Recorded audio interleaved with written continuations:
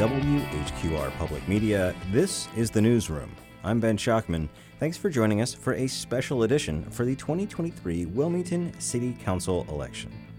On today's show, my colleague Kelly Kenoyer and I will be unpacking our candidate forum from earlier this week, which we hosted with WECT and Port City Daily. And our thanks to Amy Passaretti, Zach Solon, and John Evans, as well as the team at WECT and PCD who helped make this happen. All 7 candidates attended, and they were very generous with their time, taking questions for almost 2 hours. Today, we'll be hearing some key takeaways and analysis, but of course, we'll have links to the full event, which you can watch on our show page. Now, while the Wilmington City Council race is technically nonpartisan, the local Democratic and Republican parties play a role in recruiting candidates, helping them get up to speed on the issues, and obviously hoping they'll sweep all 3 seats on council. For this race, the New Hanover County GOP is supporting 3 candidates, incumbent Neil Anderson and challengers John Lennon and Catherine Bruner. The Democratic Party is also supporting 3 candidates, incumbent Kevin Spears and challengers Celeste Andrews and David Joyner.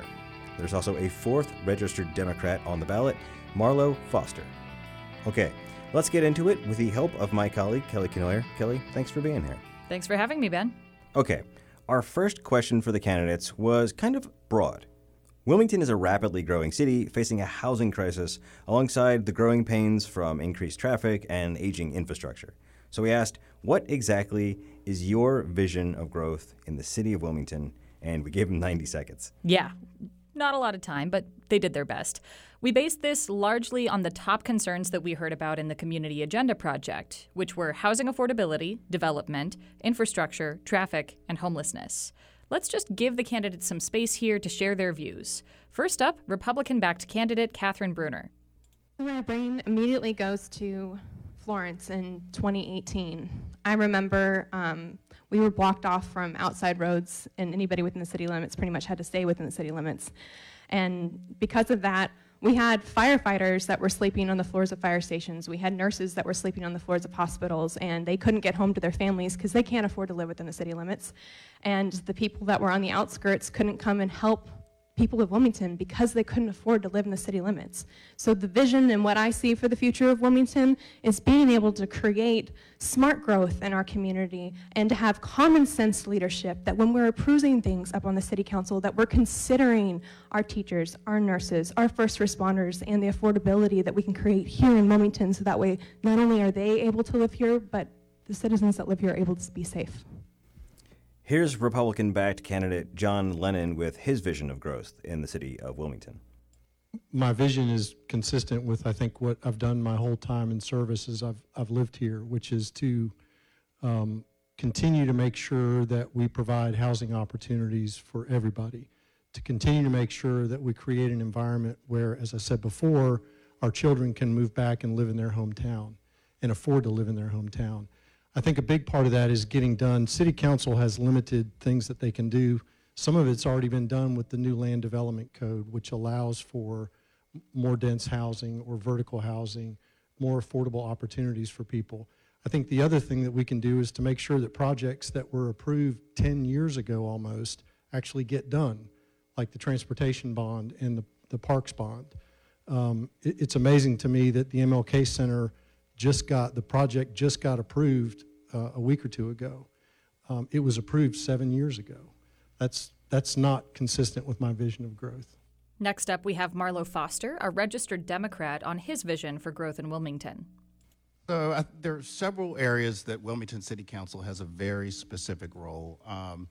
For those individuals who have a tough time making the down payment for a new home, the city does first-time homebuyers or homebuyers assistance to help them bridge the gap between what they can afford to pay and what the down payment is. And so when I think about housing affordability and making sure that those individuals who want to buy a home have that opportunity, that is one very specific role that the City of Wilmington and the City Council can play.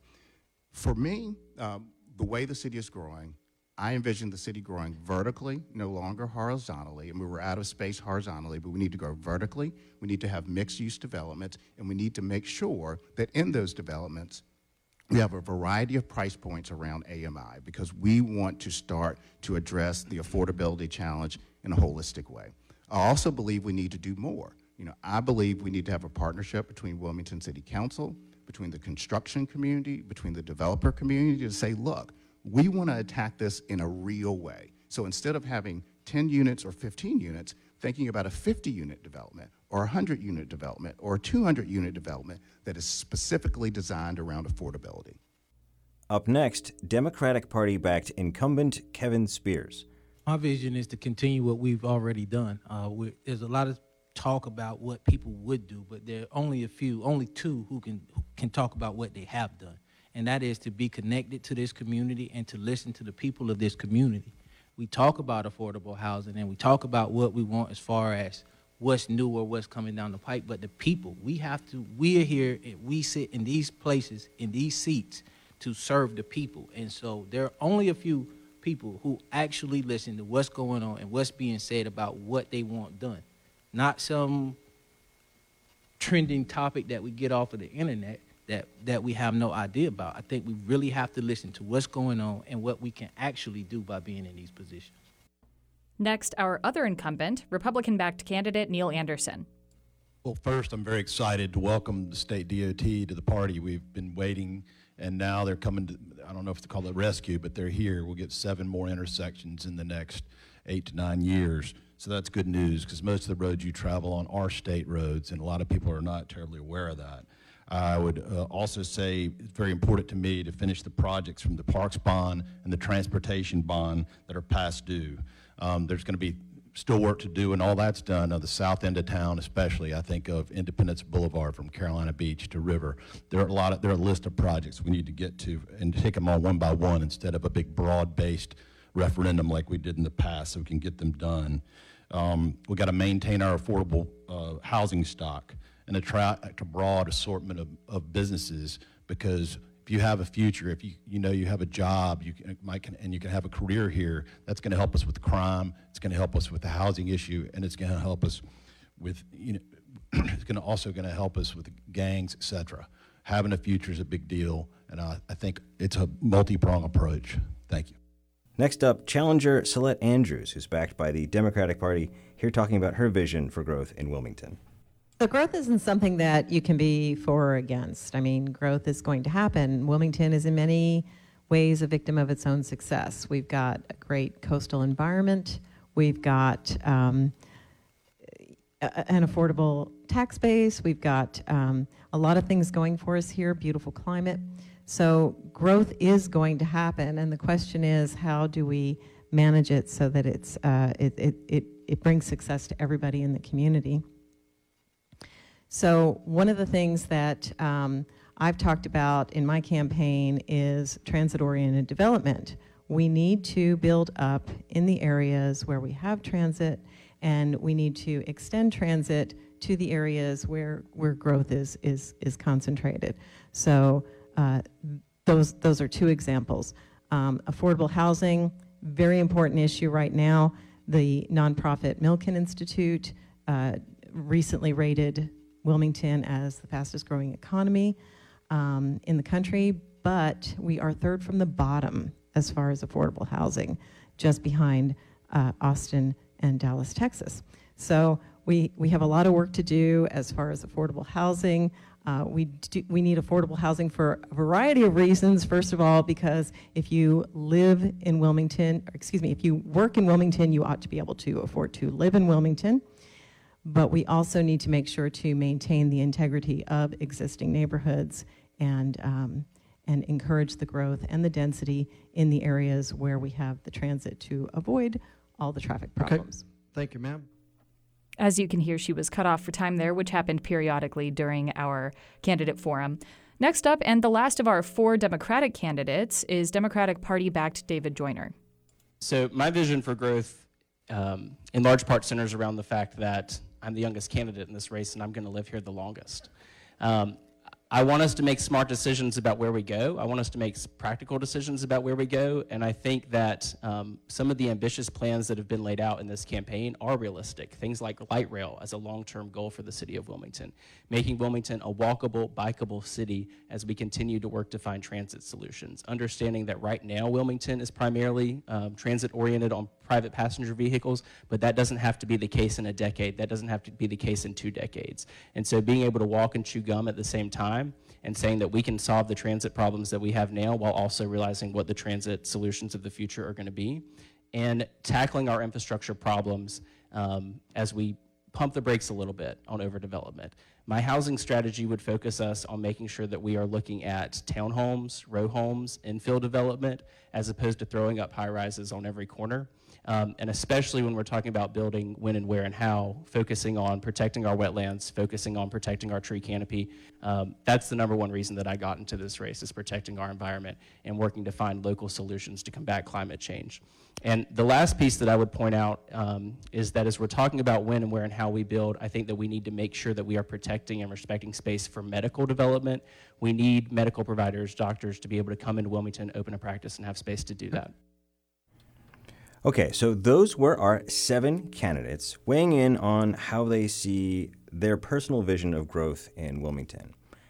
We then got a little bit more fine-grained, and we asked them about homelessness in Wilmington. And we kind of framed this around the recent dispersal of a homeless encampment on Kerr and MLK Parkway, asking them what the city can do about this issue.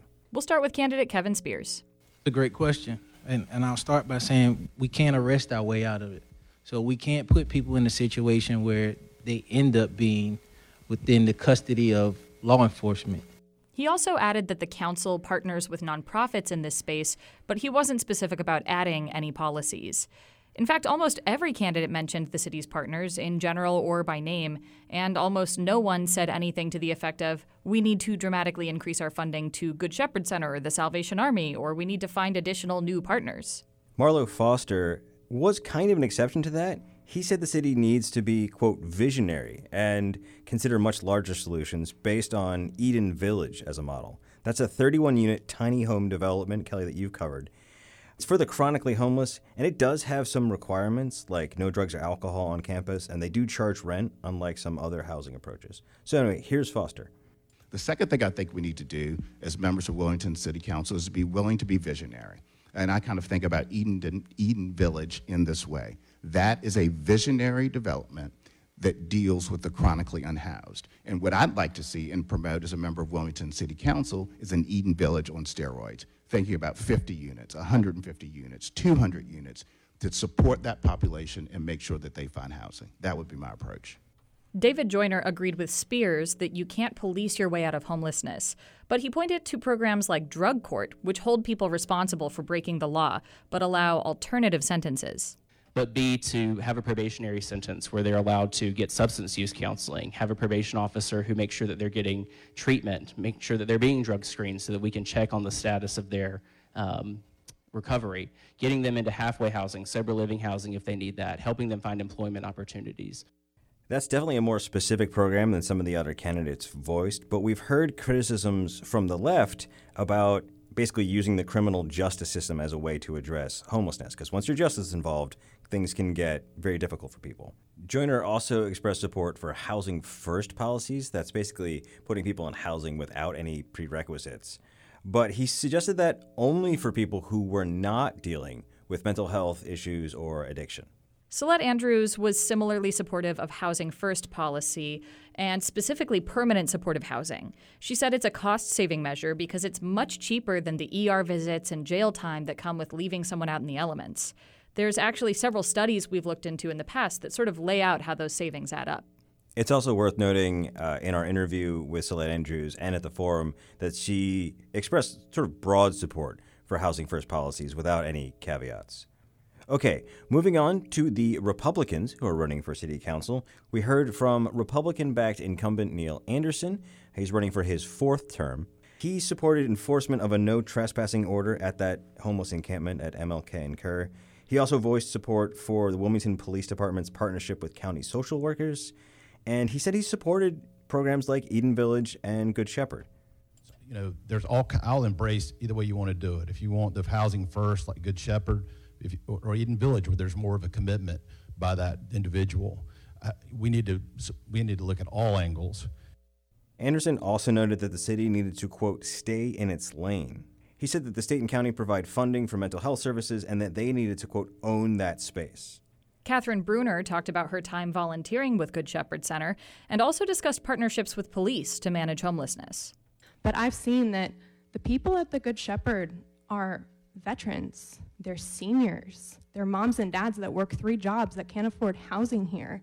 And when I went out there with the police officers, it was not armed guards walking through aggressively. It was, hey, Rachel, how's your morning going? Do you need some water? Hey, Henry, how are your kids? Do you guys need a ride today? Can I connect you with a social worker? Bruner credited the task force with being very compassionate, a point Anderson also made, but also said the city needed a balance between enforcing laws like trespassing and connecting people to outreach. She also credited Katrina Knight, who runs Good Shepherd Center, with finding places for the campers that we were talking about to go. But we had actually confirmed with them earlier that day that while many people have left that camp, we don't know where they've gone. They haven't shown up at the Good Shepherd Center. We reached out to Catherine Bruner to ask her about this. She said she might have been misled by a headline she saw on social media. And there was a WECT article with the headline, Wilmington Homeless Shelter Works to Help People Forced from Homeless Encampment. And I think you could say that headline was a little bit misleading because if you read the article, which came out a couple days before the people were actually pushed out of that camp by the Wilmington Police Department, they do interview Katrina Knight, and she does say, I hope this is a moment of realization for some of these people and that they then check out their options for getting help. And she says, I hope that they'll come to the shelter, maybe come to our day shelter and get a shower and something to eat. But it doesn't actually talk about any of those people actually going to the shelter. We still don't know where those people went or where they're going to go.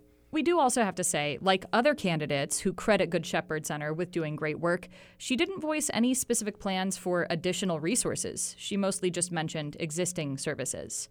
John Lennon said a lot of the services to address homelessness are the responsibility of other organizations, not the city. To be blunt, I think it's more about connecting the dots. The city doesn't provide mental health services. The city doesn't provide drug addiction services. So I think that it's, the first thing I would want to do is to make sure our police department is actually fully staffed. And he said that in reference to the city's program of teaming police officers with county social workers. So that's what city council candidates had to say about the issue of homelessness. And we also asked them about this in our studio interviews, and we'll have links to those on the show page. Now, another question we had for all the candidates was about the city's recent purchase of the Thermo Fisher building. And while this is, for all intents and purposes, a completely done deal, we thought it would provide some insight to how they see how the city does business. And I will say that 6 of the 7 candidates all said this was a good deal. They didn't really have any problem with it. John Lennon was the exception there. He said he thought it was a bad idea. Specifically, in our prior interview that we did here at WHQR Studios, he said both he thought it was a questionable deal, he thought it could lead to a tax increase. He also said that the lack of transparency around the purchase of the building, for example, the fact that a lot of people found out a lot of these details through reporting from WHQR and from the Wilmington Business Journal instead of from the city directly, was just really a problem. Other than John Lennon, everybody else basically thought it was a good deal for the city, and there was kind of an open question of what to do with the surplus land. Nobody had any particular ideas other than selling it off and trying to get the best deal possible on selling off that land. We didn't hear much about redevelopment or P3s. And I will say that because the Thermo Fisher building purchase had to be approved by the local government commission, that's part of State Treasurer Dale Falwell's office, and Falwell was pretty critical of other government agencies and organizations that instead of just selling land to get the most money for the public, instead tried to do public-private partnerships or other things that might be economic development. That criticism, Falwell's sort of scrutiny of the project, might have caused council to just say, let's just sell the land and put money back in the coffers. And the last thing I'll say about the Thermo Fisher building purchase is that if you caught Neil Anderson's campaign video, there's a scene in it where he's standing in front of the 12-story Thermo Fisher building, and he said, I'm paraphrasing here, I'm smart enough to know when there's a good deal for government, but also I know when government's taking too much. And as he says that, he glances up to the penthouse floors of the building. That's exactly where they're going to put the city council offices, isn't it? That's correct. So staff basically hired a architectural firm that did an over-under on what would be the best way for city to occupy the building, and staff ended up picking those top floors. Neil Anderson and Luke Waddell were both fairly critical of this, but it interested us enough that we asked a follow-up question later in the forum of Anderson saying, is this a one-off mistake that you think staff made, or is there a more systemic problem of government, quote, taking too much? And Anderson told us he couldn't think of any other times that had happened. And I'll say over the last 5 or 6 years, many of the complaints I've heard about public-private partnerships or other real estate deals that the city has been a part of has not really been that the city takes too much. In fact, it's been the opposite. It's been that the city doesn't negotiate very well and doesn't get as much as it should for the taxpayers' money. I mean, I can think of a string of P3 projects like River Place or the Galleria project or the Gateway project that either fell apart or didn't go the way the city wanted them to. And that's something we'll almost definitely touch on in our next installment of our Cape Fear Conversations series, which will be on development in the Wilmington area. But for now, we need to take a quick break. I'm Ben Schachtman. You're listening to The Newsroom. Stay with us.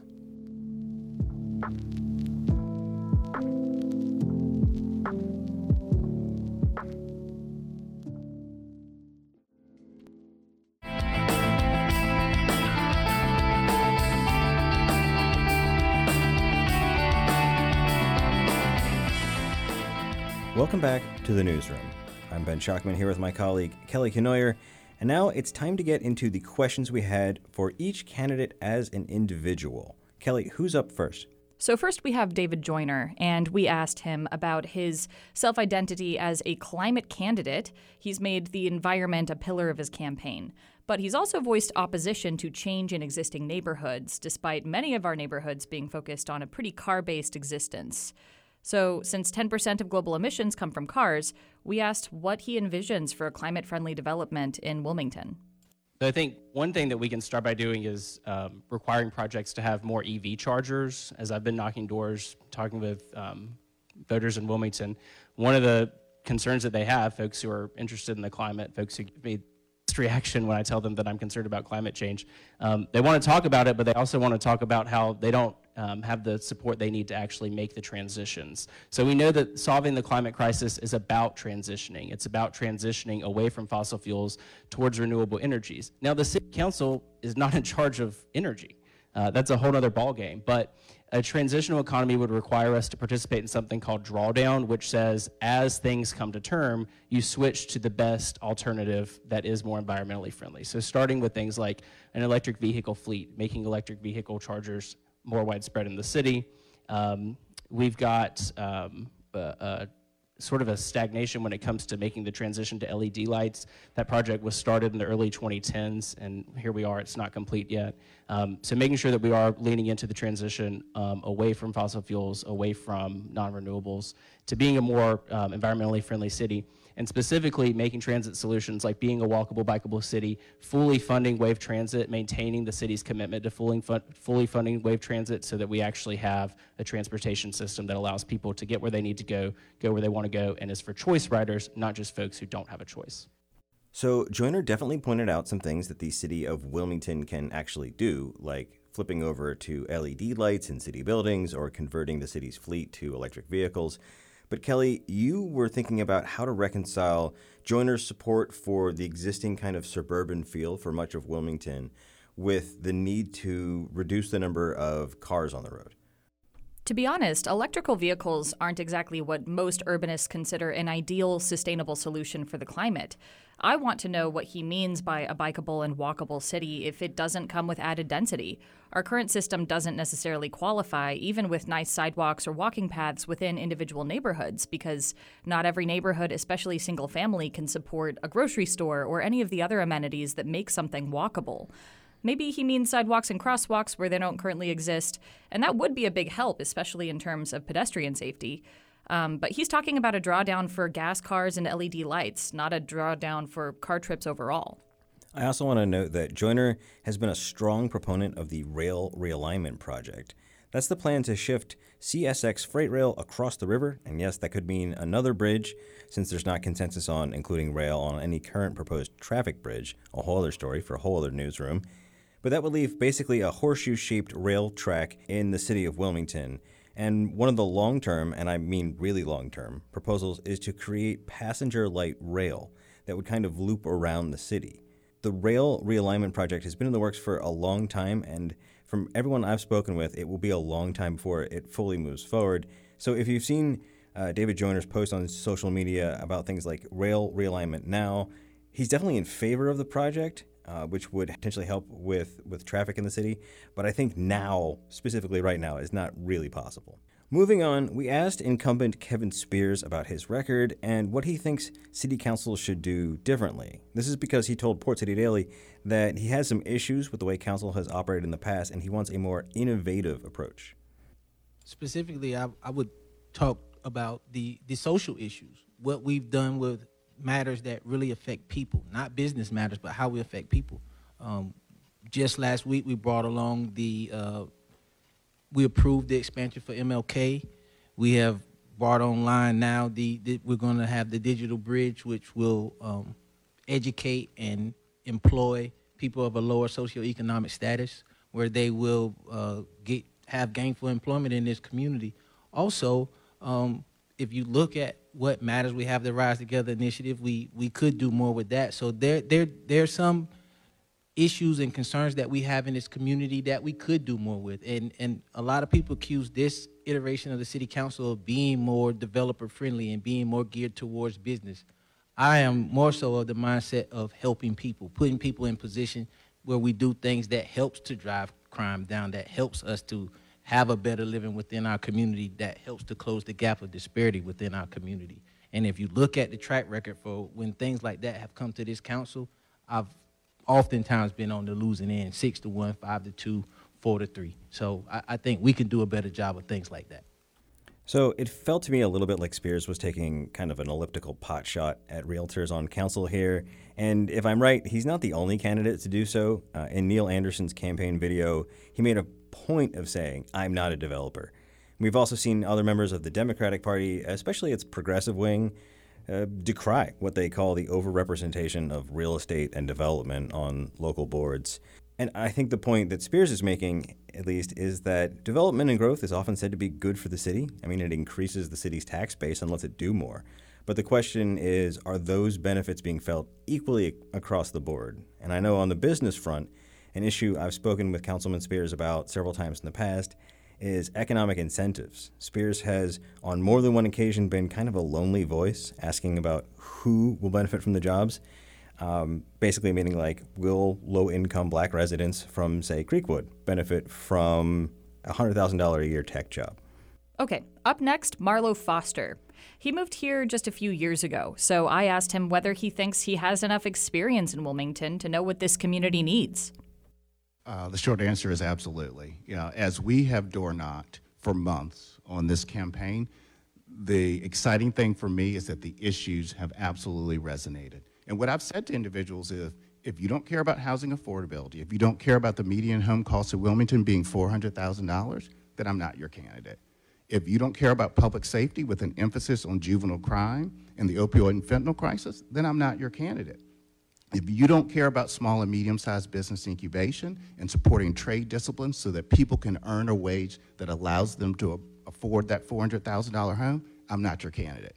But I don't have to have lived in Wilmington for a long time to understand that those are issues that are near and dear to the citizens' hearts, and I'm excited about the campaign we're running. So based on our community agenda survey, he's dead on for the top concern being affordable housing. Nearly 30% of city council voters who responded to our survey mentioned that in our community agenda. And I'll just reiterate here, this was an open-ended question. What do you think the candidates should talk about as they're competing for votes? But for public safety, just 16 voters mentioned it out of nearly 600 responses, and jobs and economic development were similarly low.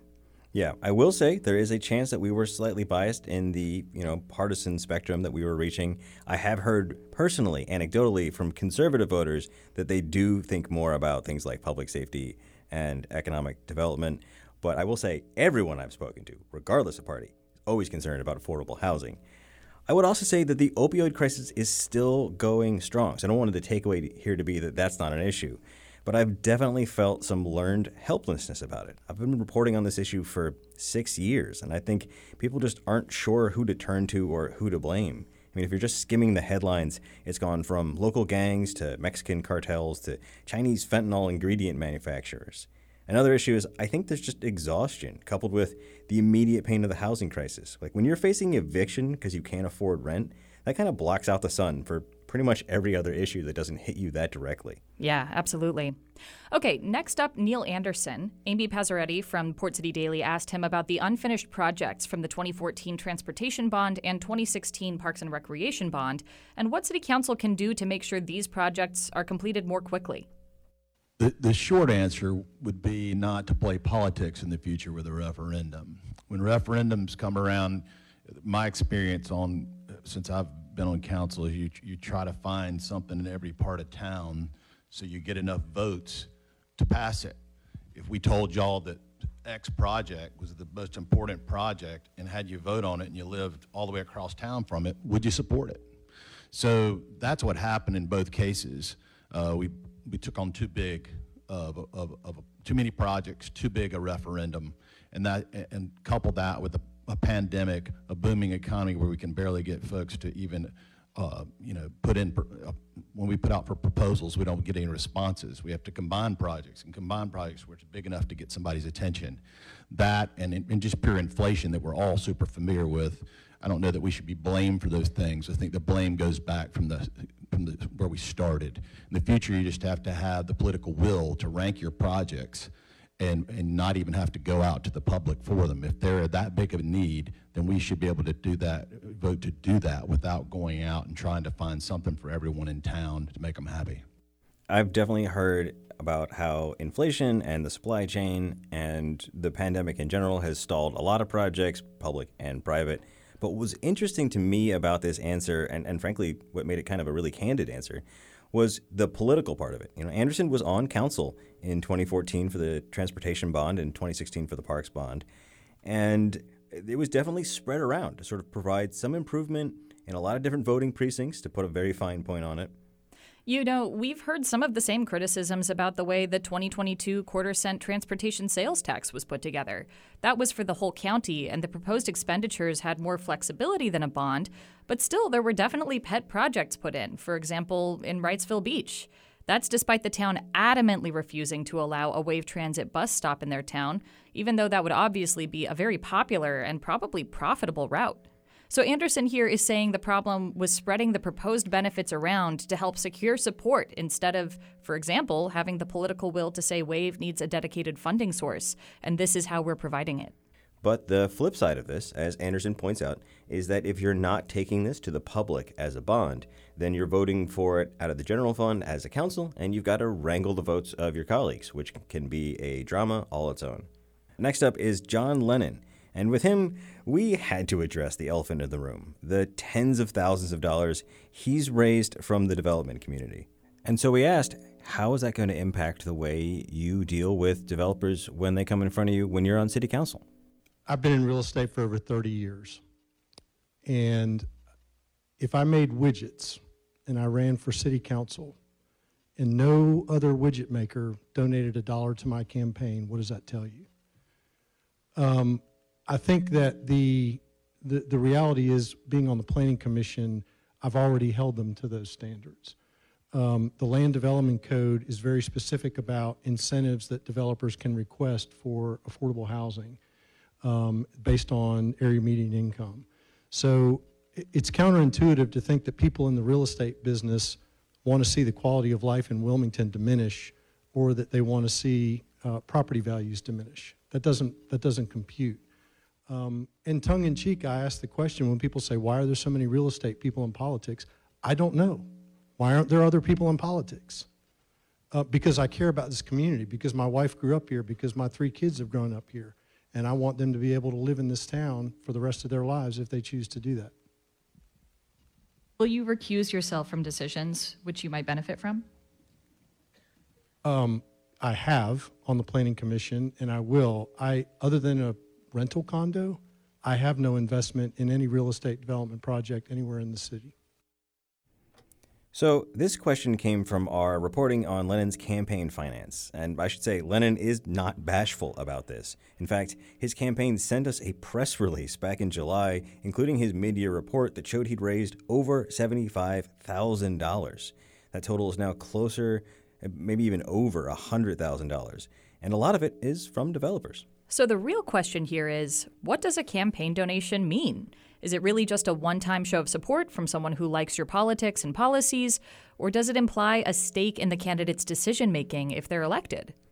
Now, I did once speak with an out-of-town developer from Charlotte who told me explicitly that he donated significantly to a Wilmington City councilman, and this was about a decade ago, because he wanted to make sure someone on council would take his calls and look after his interests. So I guess it's a matter of how cynical you want to be. But having said that, Lennon's pretty clear about his beliefs. He is pro-development. It's not like he's an anti-development candidate who's being bought off. Okay, so moving on to Catherine Bruner. Kelly, you asked her about an Instagram video that she uploaded during her campaign. Yeah, this was a video of her police ride-along. In it, she walked around a homeless encampment showing footage of trash and needles. That video got a lot of pushback from activists in the area who came after Bruner on Instagram. I asked her to explain her goals in sharing that video. So I have tried to document as much of my experience during this as possible, and it started off with I was volunteering at the Good Shepherd. I sat down with Liz, who, congratulations to her, she was actually just one of the Biz Top 100 today, and I started asking her, what is it that the Good Shepherd needs in order to be more successful? And one of the things she talked to me about is stronger partnerships with our police force, and that our basic training for the police department used to come through the Good Shepherd and build relationships with the people there. And so when I left her, I immediately went and sat down with some social workers to kind of get to know the steps in the community. And then I went to the police department and had the conversation with Donnie Williams, and he was who connected me with the task force. And so as I took each one of these steps, the social workers I wasn't allowed to share because they're anonymity, but the task force I was allowed to share, and that was part of what I was doing. Is I went from door knocking, talked about the experiences that I had from the citizens and their concerns, and then I intentionally did not share faces, did not share any personal information. All I did was just document what I was experiencing and what I was seeing, because I feel like it's the community's perspective of so many negative things, and there was a lot of negative comments on there, but the beauty of it for me was to actually see how great the relationships were amongst the officers and the homeless people there. I just couldn't show it. I feel like this was a case where the medium can muddle the message. Yeah, I think from like an objective poli-sci point of view, Bruner is interesting as our first city council candidate to really be invested in social media, particularly Instagram, as a tool to speak directly to the public. Now, I don't think it would be a hot take to say that Instagram and TikTok are leading the way in connecting with young audiences, and certainly political campaigns around the country, around the world, are leaning in. I think of Congressman Jeff Jackson's campaign and his constituent updates. But there are definitely limits to the short-form visual medium, and I think discussing something as complicated and nuanced as homelessness is just a tough thing to explore that way, especially if you don't include the faces out of respect. That can have the opposite effect in that it dehumanizes the problem. Yeah, and if you can't show the interactions between the people there and the police, then the thing you're trying to convey is kind of lost. Anyway, next up, Celeste Andrews. We asked her about her political catchphrase, transit-oriented development. She's phrased it as a way to tackle housing and parking and traffic problems, and has compared Wilmington to Raleigh. Amy Passaretti asked Andrews whether she would take aim at another sales tax, despite the sales tax failing in the election last year.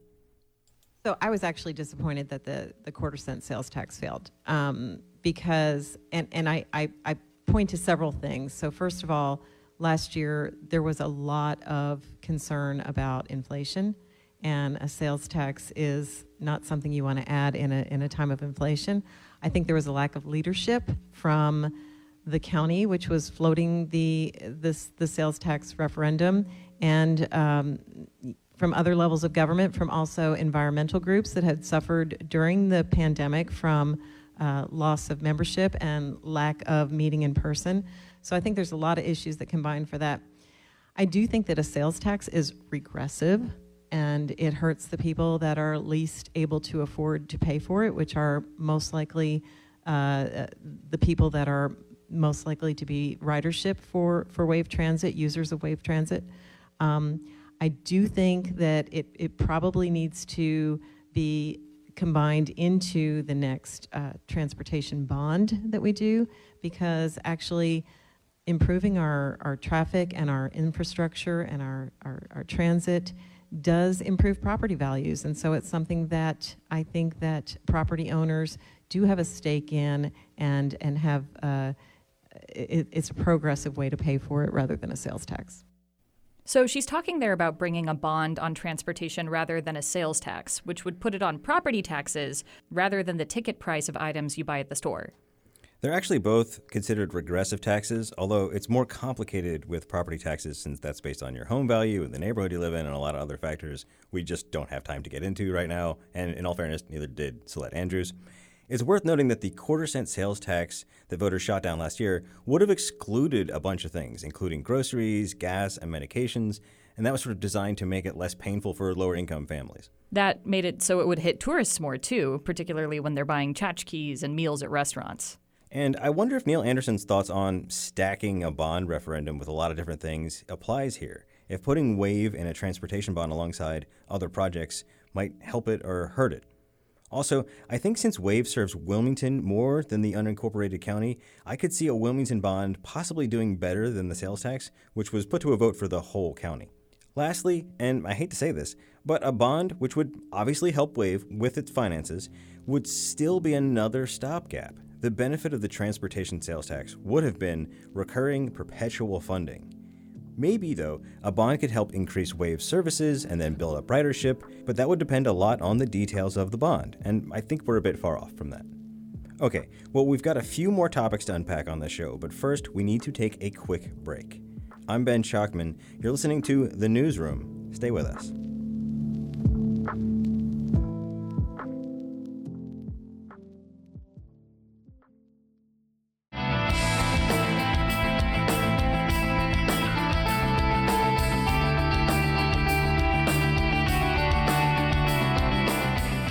Welcome back to The Newsroom. I'm Ben Schachtman, here with my colleague Kelly Kenoyer.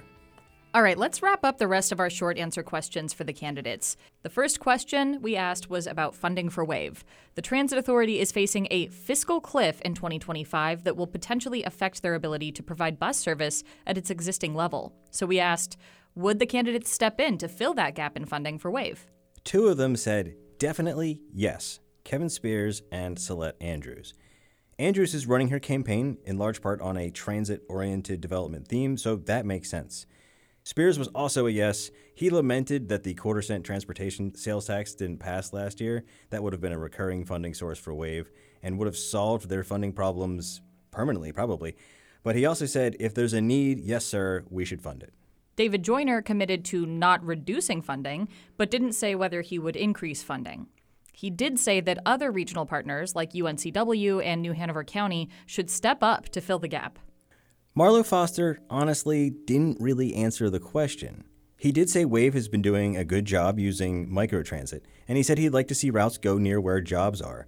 But he didn't say anything about funding levels, which is where the city actually has a direct say in this issue. Neil Anderson acknowledged the city has stepped in the past, but said he couldn't commit to more funding without knowing how much it would cost and gauging taxpayer support. Kind of sounds like a call for it to go to the ballot, which would let taxpayers weigh in directly. But he also called for partners to step in. John Lennon said he's opposed to additional funding for WAVE, especially without a plan to base that funding on. He said the transit tax failed because the city and county have been too slow to complete past bond projects. And we'll add that he told WHQR in a prior interview that Wilmington isn't quite big enough of a city yet to prioritize big public transportation projects. Finally, Catherine Bruner implied that WAVE is unstable because it's gone through a few directors in recent years. She also said WAVE got $45 million from the state, which isn't true, quick fact check. WAVE actually got $6 million from NCDOT out of the $45 million that came to the state from the federal government. She basically said she'd like to consider options other than WAVE, like the WMPO's, quote, very sustainable approaches to be able to create more opportunities downtown for ridership. I'm not sure what she's talking about there. Yeah, she had also mentioned in a previous interview that WDI, which is the nonprofit that helps downtown businesses, also had some ideas in the mix. We also asked candidates about what they thought about the Cape Fear Memorial Bridge replacement and whether or not they would consider a toll bridge as an option. Now, as a reminder, the bridge is reaching the end of its lifespan with increasing maintenance costs. Despite that, NCDOT has not put the bridge high on the priority list. 2 years ago, a third party proposed a toll bridge replacement, which would take the cost off the state government. The Wilmington Metropolitan Planning Organization rejected the proposal, but it's still out there in the ether. Yeah, we've heard from the NCDOT that all of those options are still on the table, including that toll bridge. So we asked candidates, would they be amenable to a toll bridge option? Spears said no. He said, luckily, we're maintaining the current one as best as we can, and he also suggested that we add another bridge either to the north or to the south. And that's actually something that's been on the books. It's been called a number of different things, the Cape Fear Skyway. It's gone by many names and died by many names. But in addition to replacing the Cape Fear Memorial Bridge, there is actually a transportation need for an additional bridge. Although where it goes and how much it costs and where that money comes from is a huge open question for a whole other episode of the newsroom. John Lennon said it's a hard no on the toll bridge and said we should have planned sooner for its replacement. And he also said it shouldn't fall on Cape Fear residents alone. It should be coming from state and federal sources. Slett Andrews said no, because a toll would be a regressive fee. That's because workers are coming from outside of New Hanover County because they can't afford to live here, and it would force those low-income workers to pay that toll every day. She also said it could be a traffic disaster because it would incentivize avoidance behavior, basically redirecting traffic to other bridges. Anderson is also a no on the toll. He said NCDOT could do it with a new bridge, but not on a replacement for existing infrastructure. He noted this would be the only existing infrastructure in the state that would be tolled. David Joyner was also a no on the toll. He said we already pay taxes for that through gas tax, and it should come from the state budget. Catherine Bruner didn't really answer the question, but she cited the Coast Guard as the reason why we're arguing about how tall the bridge should be. We've heard that's a major part of the cost, but even the cheapest option for a new bridge, which would not accommodate the Coast Guard, doesn't seem to have the funding support in Raleigh. Marlo Foster said we need to consider all the options, but we also need the city to advocate in the legislature for this to be a higher priority. He said he's going to use his Raleigh connections for that. And look, I've heard many politicians over the last 7 or 8 years complain that Raleigh has been giving our region the cold shoulder when it comes to finances, especially when it comes to roadway projects. And I know a lot of other local leaders who have tried on the Cape Fear Memorial Bridge front. So if Marlo tries, he won't be the first. Okay, well, before we sign off, we should probably say something about partisan politics and the city council race. Here's David Joyner making a pitch for nonpartisan politics. When I prosecute child abuse, the offenders didn't ask the kids if they're Republicans or if they're Democrats. When I prosecute drunk drivers, those drunk drivers didn't pick and choose which neighborhoods they were going to drive through. They just made the selfish decision to get behind the wheel. It's been said in this race that there's no such thing as a partisan pothole. But I think that's only partially true. I mean, both parties have invested serious time and energy trying to find a slate of candidates and basically help train them and get them ready for this election. And there are definitely Republicans who are only going to vote for the 3 Rs. And there are definitely Democrats who are only going to vote for the 3 candidates endorsed by the Democratic Party. Although we've also heard from plenty of left-of-center voters who also plan to vote for Marlo Foster, who's a registered Democrat who is not included on the Democratic slate. But most of all, to win a city council election, you almost definitely need to win over unaffiliated voters. They might lean right or left, but a significant number of them are going to vote on policy, not on party. And for those voters, but honestly, for all voters, we hope this show has been helpful in getting a better grasp on where the candidates stand on policy. Okay, Kelly Kenoyer, thanks for being here. Thank you, Ben. All right, well, that's just about all the time we have for today's show.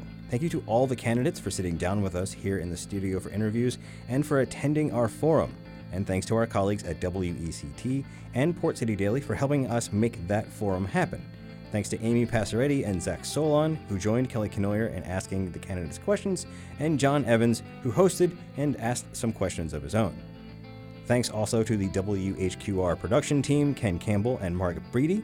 If you missed any part of the show, you can find it at WHQR.org or get the show as a podcast pretty much everywhere you can get podcasts. Today's episode was written, edited, and produced by Kelly Kenoyer and me, Ben Schachtman.